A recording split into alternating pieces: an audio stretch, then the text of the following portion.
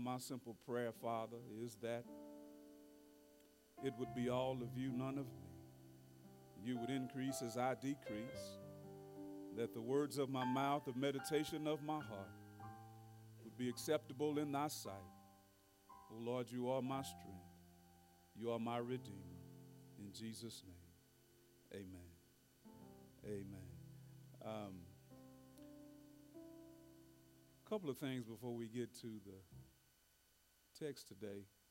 First thing is, I have gotten so many good reports on the sermon that was preached the Sunday before I got back.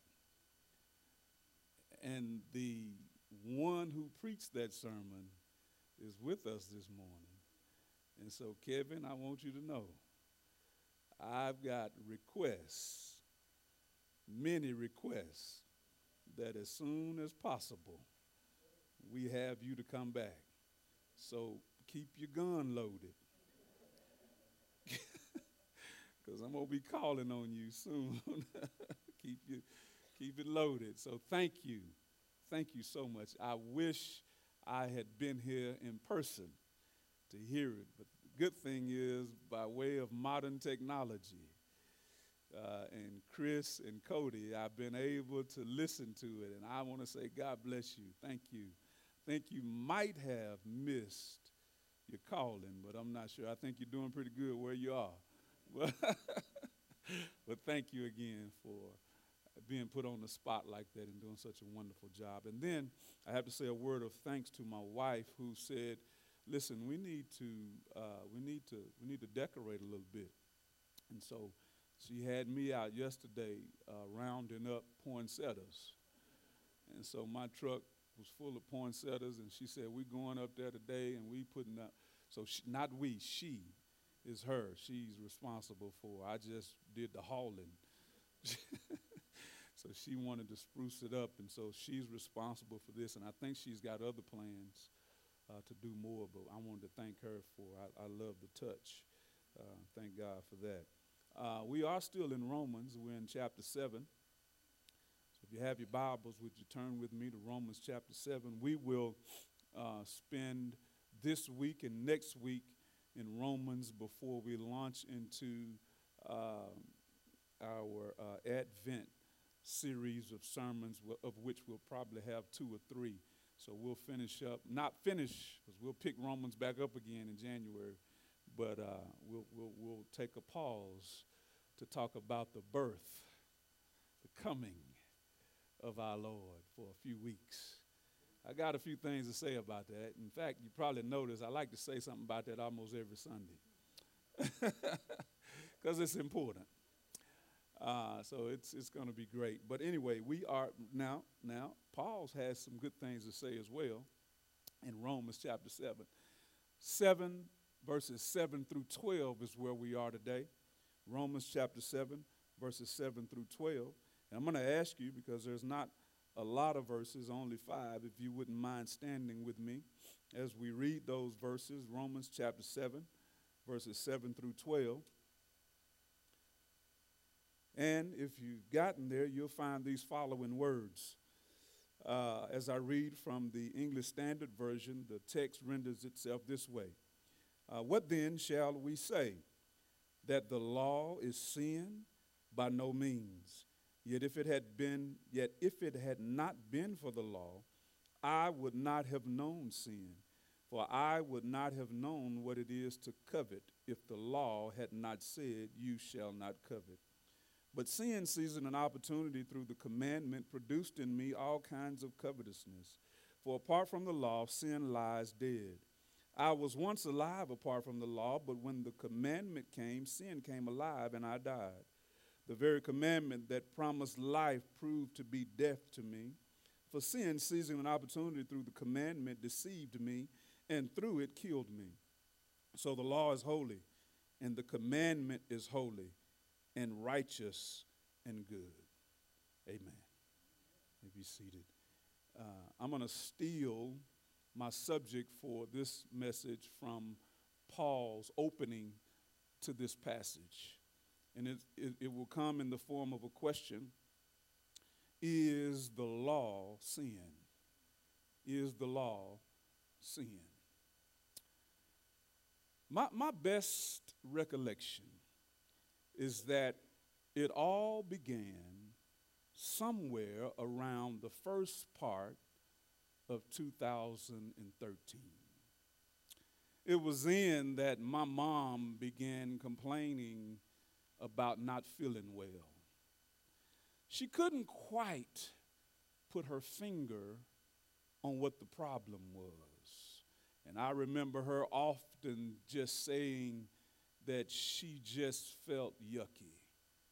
She couldn't figure it out. She couldn't put a finger on it. And it got worse as time went on. It got worse as she would suffer with abdominal pain and really bad bouts with nausea.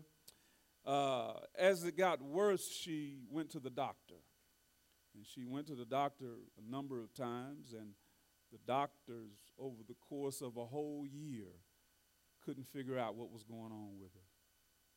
They couldn't figure it out. They would just see her and send her home with pain medicine and nausea medicine without really diagnosing what the problem was.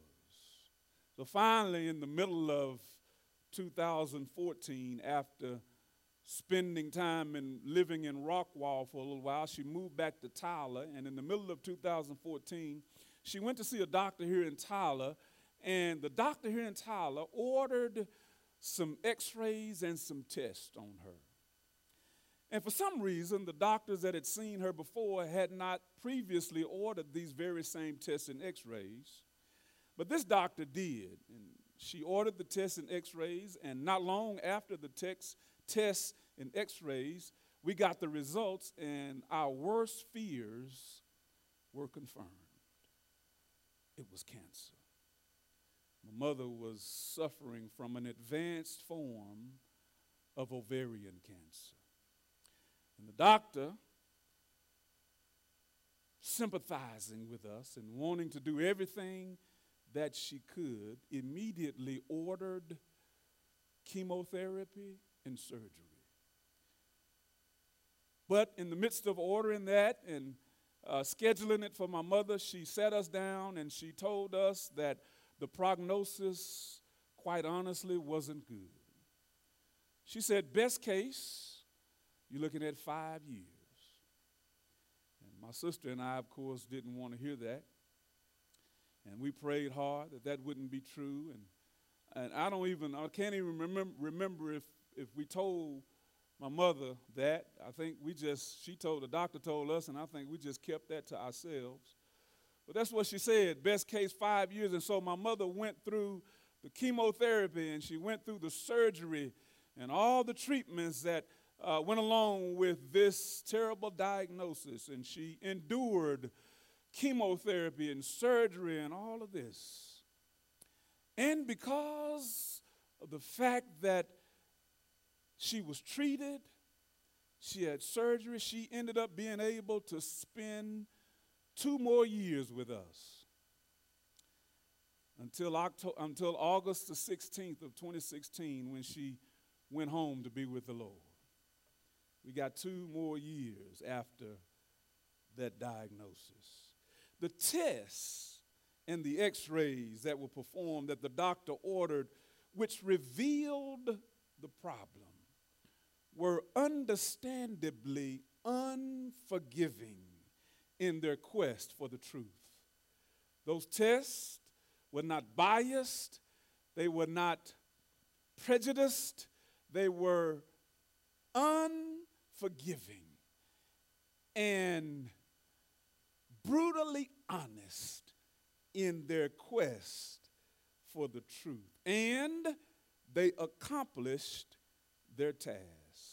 Task was revealing an already existent malady in her body, ovarian cancer.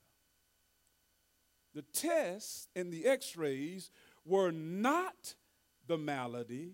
They simply identified the problem and afforded an opportunity for treatment and attention to the problem, which led to 2 additional years of life. Thus far, our journey through Paul's epistle to the Romans has left us with some rather interesting conclusions. From chapters 1 through 3, we learn that all men are sinners in desperate need of a Savior. From chapters 4 and 5, we learn that true righteousness comes through faith and not through works.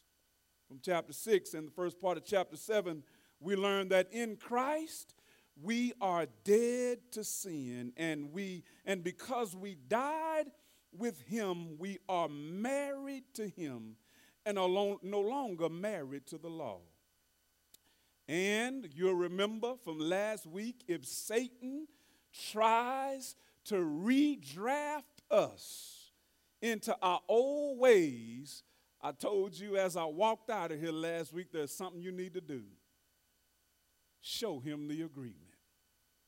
Because we have an agreement. It may not be a physical, tangible agreement, but we have an agreement with Jesus that said, I have been a party to a funeral where I died, and then also to a wedding where I was married with you. And in my spiritual possession is an agreement that anytime the enemy attempts to drag me back into my old ways, I can pull it out and say, I belong to Christ. To this point, an overwhelming majority of Paul's ink related to the law has been extremely negative and disheartening. Chapters 1 and 2, he reminds the reader that being a knower only and not a doer of the law is unacceptable. In chapter 3, he reminds the reader that the law is incapable of providing salvation, but rather condemnation. In chapter 4, the law makes way for the wrath of God. Then last week, in chapter 7, verse 5, we learned that the law arouses our sinful passions. Not good news so far as it relates to the law. Not the ink that's been written about the law so far has been pretty tough.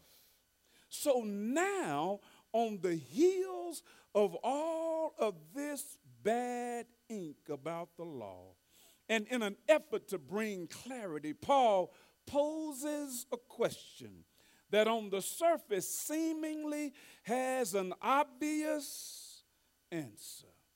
His question is this: is the law sin? Based on much of what we've read thus far, one may be inclined to answer yes to this question, but Paul quickly clears this up with the factual answer to his own question, both in verses 7 and in verse 12. He says in verse 7, by no means. And then in verse 12, he says this about the law. So the law is holy. It's not sin. The law is holy, and the commandment is holy and righteous and good. In essence, what he will say in the remainder of verse 7, all the way through verse 11, is that much like my mom's exams and x-rays, the law is not the problem. It simply reveals what's already present in hopes that it will be addressed and treated, leading to not just a couple more years of life, but to everlasting life. That's his hope. The law's hope is that it would reveal something in us that needs to be addressed so that we will then be invited to and escorted into everlasting life. How is it treated? It's not treated. This condition can't be treated by chemotherapy. It has to be treated by hemotherapy. There's some doctors in the house, and they know that's a real term. I didn't make it up. Rick said, yeah, he must, no, I didn't go to medical school, Rick. Hemotherapy is a treatment that's used when someone donates blood to somebody else to treat a condition that that person has that can't be treated any other way. And I stopped by to tell you, as we make our way to talking about Jesus, you know I always have to tell you about Jesus. He donated his blood in a hemotherapeutic treatment so that we would have access not just to a few more years, but to everlasting life in his kingdom. So then, in verses 7b through verse 11, Paul gives us some new news about the law as he contrasts in these verses the law and sin. First thing he does in verse 7b is he says to us, by way of what he says in this verse, that the law sheds light on sin. What he says in the second part.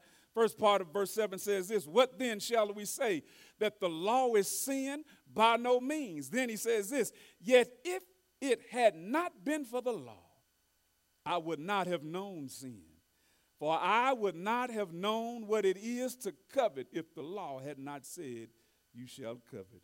The law, my friends, sheds light on sin. The law is critical to an accurate comprehension of the nature of sin. Without it, we can't really comprehend the depth and the depravity that is associated with the sinful nature. Without the law, we wouldn't understand. The law reveals sin so that sin, just like the x-ray, the law reveals sin so that sin, when it is revealed, can be addressed.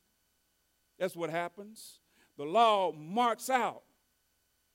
Bob Deffinbaugh says this, and I stole this quote from him. This is what he says. He says, the law marks out the spiritual minefields which we will encounter in life so that we might avoid them. The law does not identify that which is good as sin so that we might be kept from enjoying it, but that which is evil so that we might be kept from suffering sin's consequences. That's what the law does. The law posts warning signs around poison waters so that we might not drink of them. That's what the law does.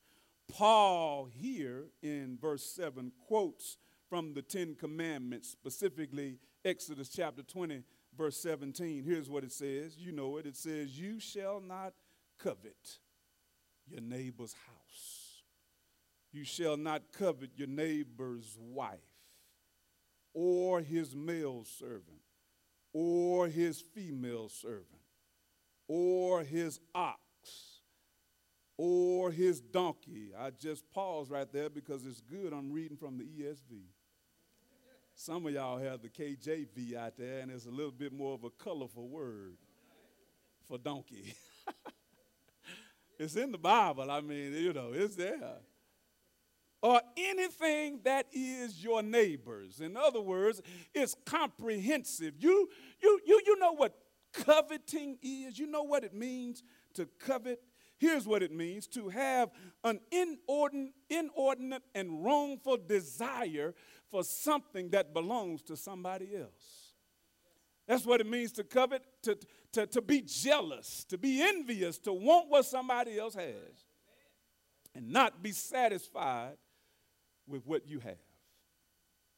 And Paul says, if the law hadn't said, you shall not covet, he would not have been made aware what covetousness was and its dangers. Now, don't be mistaken. Paul is not using this as an opportunity to blame the law for his sinful acts, right? He's not doing that. He's not attempting to blame the law for his sin. He's simply saying that the law clarifies and identifies his sin and leaves no room for doubt. So you can't be going around blaming it on other stuff and on the law. It's our fault. But what the law does is the law, with brutal honesty, just like the test, with brutal honesty, reveals and clarifies and identifies for us so that we no longer have an excuse. Can't say, well, I didn't know that was. So here's the thing. We already, even if the law didn't exist, there's something on the inside of us, Kevin, that says it's wrong for me to want what you have in an inordinate way. I can say, I wish I was as smart as Kevin. I don't know if there's anything wrong with that. But when I start saying, he shouldn't be that smart, I should have the wisdom he has. He doesn't deserve it. I should be the one that has that. Sam shouldn't drive the car. Why can't I drive a car like? Because I'm going to put all his tires on flat. Some of y'all have done that. Don't look at nobody. In your wilder days. Some of y'all have taken, they call it keying. Don't laugh, because if you laugh, you're going to give it away that you probably did that to somebody. It's not good to covet. And on the inside of us, whether the law was present or not, we know there's something that rises up on the inside that convicts us that doing things like that is absolutely, positively against what God wants for us. But because the law came into existence in Exodus chapter 20, even without that feeling, we know beyond the shadow of a doubt that God says, thou shalt not covet thy neighbor's house, thy neighbor's donkey, or anything that somebody, and Paul simply says, this clarified it for him.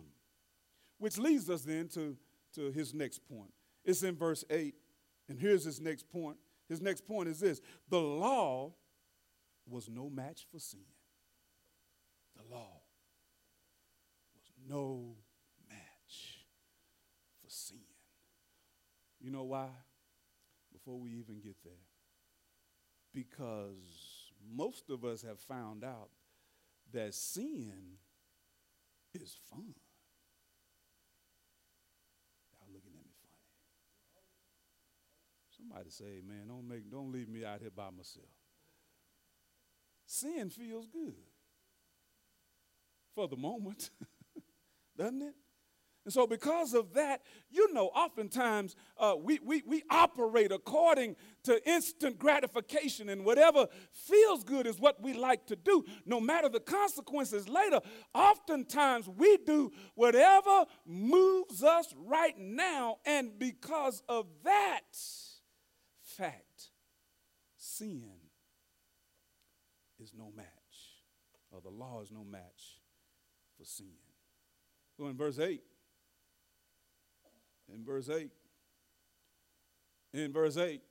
thank you, bro. In verse 8, this is what Paul says. But sin, seizing an opportunity through the commandment, produced in me all kinds of covetousness. For apart from the law, sin lies dead. Sin, my friends, is cunning, sin is wise, and sin is well aware of the areas to attack or to seize on in our lives that offer the best chance at succeeding. Do I need to say that again? Sin is cunning. Sin is wise. And sin realizes the best areas to seize on in our lives that would provide for sin the best opportunity for success. In other words, sin knows you. very well. And so Paul says this, that sin seizes on an opportunity through the commandment. As Paul states in chapter 7, verse 5, sin is no stranger to the temptations of the forbidden fruit syndrome, which the law arouses. Sin is well aware of that syndrome that we have. We all have it. All of us are guilty. All of us are guilty of the forbidden fruit syndrome. Just when you get out on the road, I told y'all a couple weeks ago, I hate bad drivers. When you get out on the road, there are going to be some signs on the side of the road. No matter where you are, you'll see them. There's going to be some numbers on that sign. And those numbers are supposed to determine how fast you drive. And some of y'all are looking away because you know where I'm going with this. And I have to say I have to include myself in this. I'm guilty too. But most of us like to test the numbers. So if the numbers say 50, we push it to 60. Numbers say, so look, when I was growing up, the speed limit on the freeway, on the highway, was 55. Y'all remember that? Stay alive, 55, something like that. They had a slogan, didn't they? Now the speed limit is 75. And I don't know about you, but that's plenty fast enough for me. 80 is about as far as but I'm on the highway all the time, and people's speed limit is 75. I'm doing 80, and they zooming by me like I'm sitting still. Because we have this forbidden fruit syndrome that we are afflicted with, that says, if the sign says keep off the grass, I'm going to walk on the grass. If the sign says 75, I'm going to drive 90 just to see how far I can push it. And then when the dude with the black car with the white doors pull you over, you want to beg for mercy. The ladies start batting their eyes, and the men start, and don't so, coming up with excuses. And so sin realizes that we have this issue. That anytime there's something forbidden, that is the thing that arouses us. That is the thing that tempts us. We'll get to this next week, but Paul deals with it in Romans chapter 7, verses 22 and 23. He says this in 22 and 23. Paul says, for I delight in the law of God, in my inner being.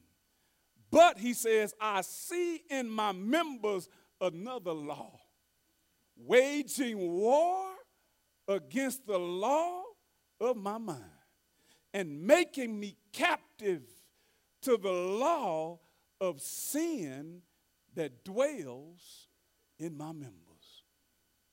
He's simply saying that the law is no match for sin.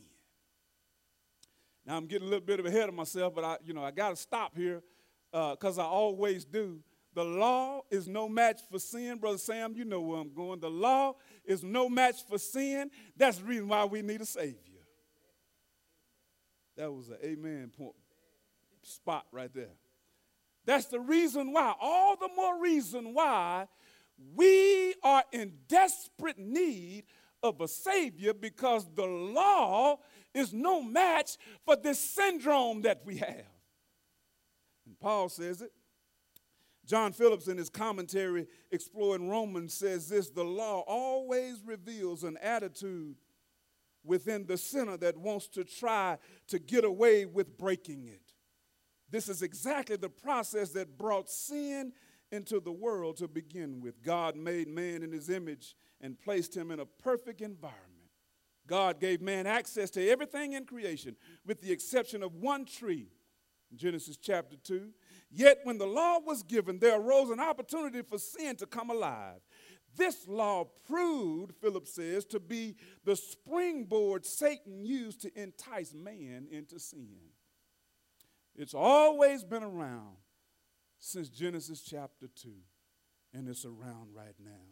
We need to leave here today. If you didn't come here with this understanding and this reality, leave here today knowing that the law or you alone are no match for sin. Sin and sin's father, Satan, will have his way with you if you stand alone. Somebody here can testify that in life, and maybe it wasn't that long ago, maybe it was just yesterday, maybe it was last night, maybe it was this morning when you got up, that you had a bout with sin and sin's father and you lost and sin had his way. You know why? You're no match.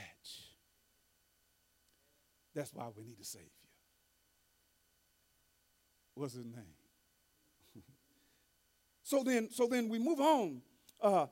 So sin, the law is no match for sin. And ever since Adam ate forbidden fruit, we have all been fond of forbidden paths. It started with him. And ever since then, we have this syndrome. But then lastly, Paul points out something else about the law. In verses 9 through 13, this is what Paul points out about the law. The law's intent was life, but sin brought death. The law's intent was life. Sin, though, brought death. Here's what it says in 9a. I was once alive apart from the law.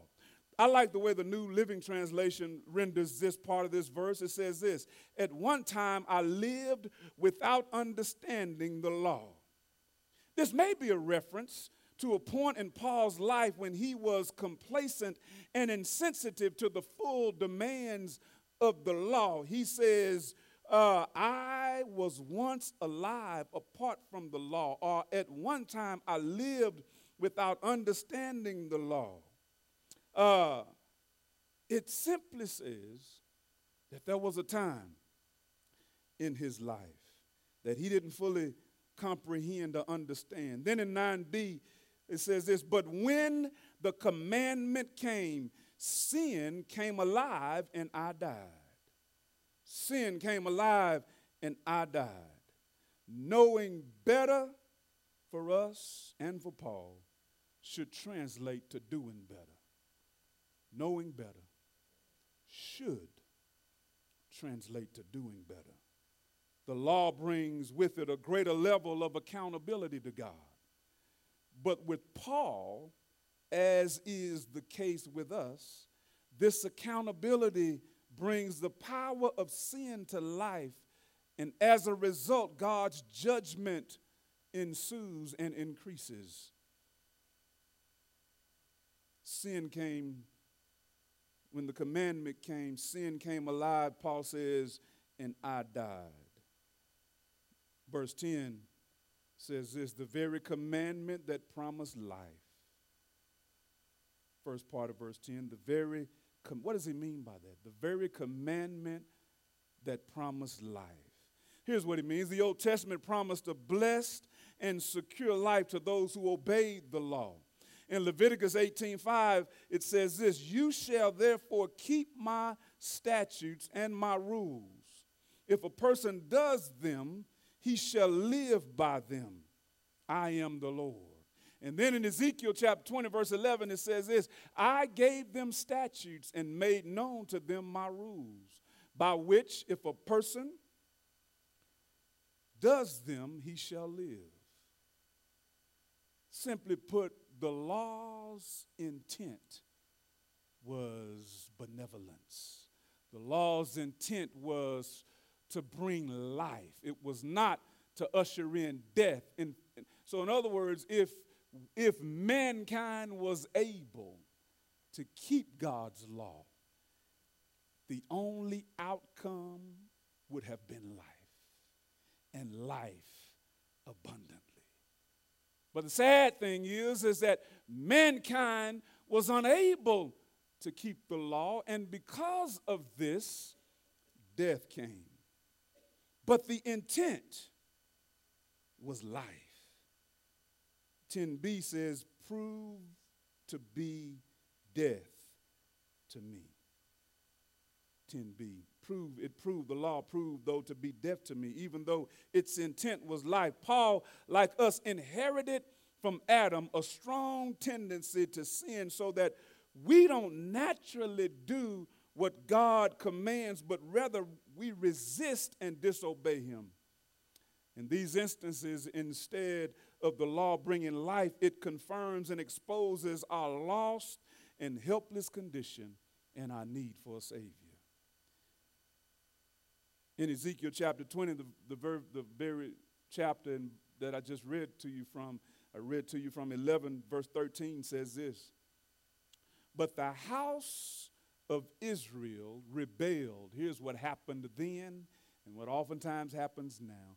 The intent of the law was life if it was obeyed, but it was not obeyed. So because it was not obeyed, death ensues. Here's what Ezekiel says: "But the house of Israel rebelled against me in the wilderness. They did not walk in my statutes, but rejected my rules, by which if a person does them, he shall live. And my Sabbaths they greatly profaned." Because of that, death ensues. And so the law, its intent was life, but sin, when it enters, it brings death. Just as in verse 11, just as in verse 8, sin is cunning. In Romans chapter 7, verse 11 says this: "For sin, seizing an opportunity through the commandment, deceived me, and through it killed me." It sounds very similar to Romans 7, verse 8, when it talks about the seizing of an opportunity is what sin does. Just as in verse 8, sin is cunning and wise and will seize an opportunity to deceive, just as the serpent did in the garden. It's the reason why Paul says in Ephesians chapter 6, verse 11, he gives us some great advice. Gives us some advice that all of us need to heed, because sin brings death. And sin, Peter says, the enemy, like a roaring lion, goes about seeking whom he may devour. And that's what sin does. Sin is like a heat-seeking missile. It's searching for you right now. It's not just searching for you, it's searching for an opening that it can enter in, right?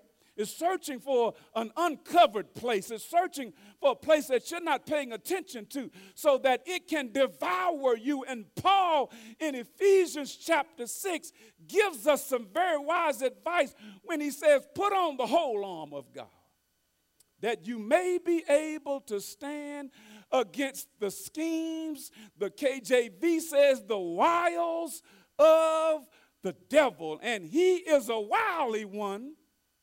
He's seeking whom he may devour. And Paul says the only way to avoid it is to put on the whole armor of God. That's the only way. And then that's the reason why he says it in Ephesians. I like what he says, though, after verse 11 in Ephesians 6. And I'm going to close by reading to you what he says in 12 through 17 of Ephesians chapter 6. He gives us, and you know what it is, you're familiar with it, but I think today, because we're talking about the fact that the law is no match for sin, and that the law brings life, but sin brings death, and that sin is roaming around right now. You know what?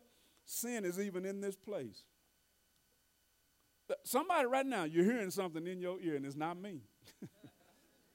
I know I'm loud, but sin is louder. Because there are some thoughts right now. I don't know what they are. I'm not even going to venture to go down trying to figure out. But there, no matter where you go, Paul just said it in Romans 7, 22, 23. We're going to deal with it next week. When I would do good, even when I'm sitting in church, evil is always present with me. The good that I try to do, I can't do. And the good and the bad things that I don't want to do, even while I'm trying to listen to the preacher, sin is always trying to get a hold to me. And so Paul says your only hope is to put on the whole armor of God. And here it is. He says, for we do not wrestle against flesh and blood, but against authorities, against principalities or cosmic powers over the present darkness, against spiritual forces. Listen, your battle is not against humans. It's not against mankind. That is not where sin attacks. Sin may use mankind, but it's higher than that.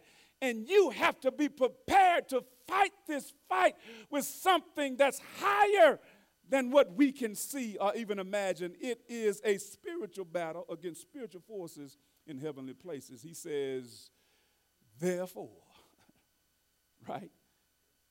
To me, Charlotte, I get excited when I see therefore, because I know Paul is getting ready to give me an answer to my problem. He's getting ready to help me with my situation. He's getting ready, John, to tell me how to fight the wiles and the schemes of this evil one, how to fend off sin. He says, therefore, take up the whole armor of God, that you may be able to withstand in the evil day, and having done all, just keep standing. Even when you feel like falling, keep standing. How do you continue to stand when the enemy is attacking? He says this is how you do it. You have to have on the belt of truth. You have to have on the breastplate of righteousness. You have to have on the full armor of God in order to be able to stand. You've got to have on the shoes of peace. You've got to have on the shield of faith. And you've got to have on the helmet of salvation. And the only offensive part of this armor, he says, you must have with you at all times. And it doesn't mean that you walk around with it in your hand.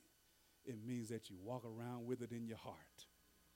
It's the only offensive part, the sword of the Spirit. It's what you fight with, Dennis. The sword of the Spirit, which is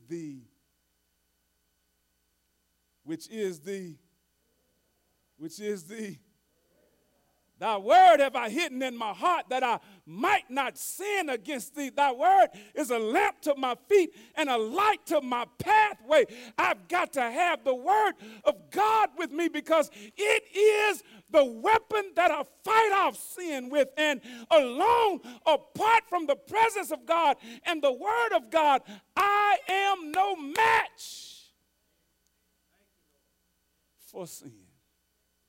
But I thank God I have help. And so Paul closes in 12 and 13, reminding us that the law is not the problem. The law was intended to be good. So here's what he says. So the law is holy, and the commandment is holy and righteous and good.